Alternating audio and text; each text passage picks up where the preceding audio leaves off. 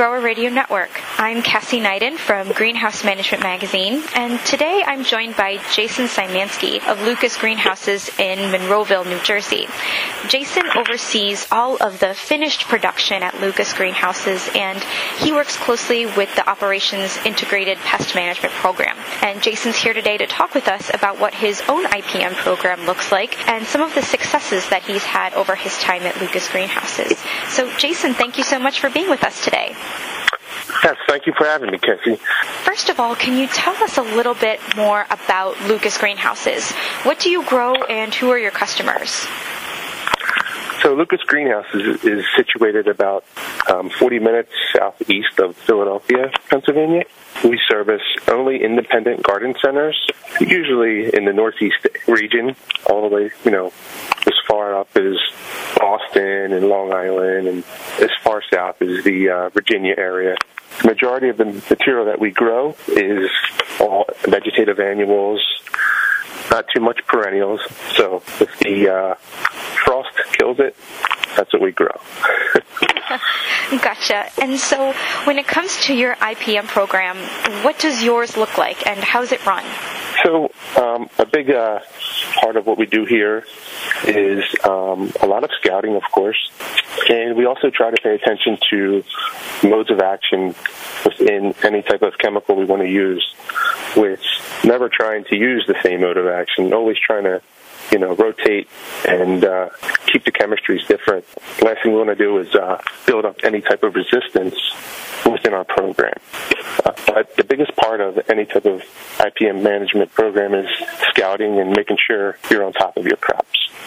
Exactly. And so over the years, what have been some of the biggest lessons that you've learned when it comes to handling pests and outbreaks?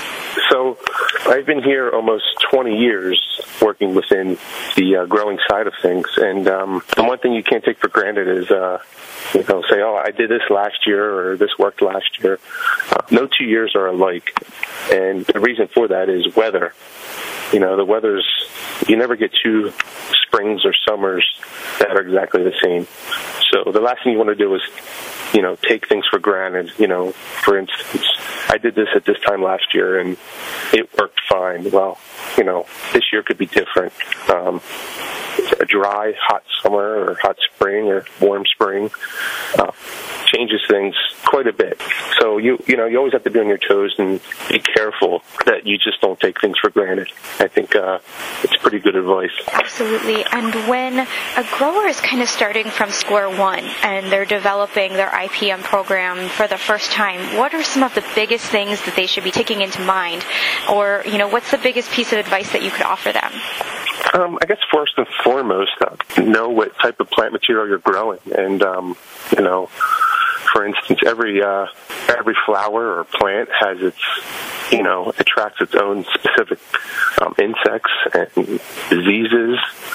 I think get a good handle on what you're actually growing and take into consideration that every plant has its negatives or has its attractions to certain pests or issues. Definitely would start with that. Secondly, know your environment, where you are, and temperatures that are coming, and kind of forecasting, looking ahead to the weather that is, 4 and 5 days out is always something to take into consideration. That makes perfect sense. Jason, thank you so much for being with us today. We appreciate your expertise on your own IPM program, and we wish you best of luck this spring. Great, thank you. And for more podcasts from the Grower Radio Network, visit us online at greenhousemag.com.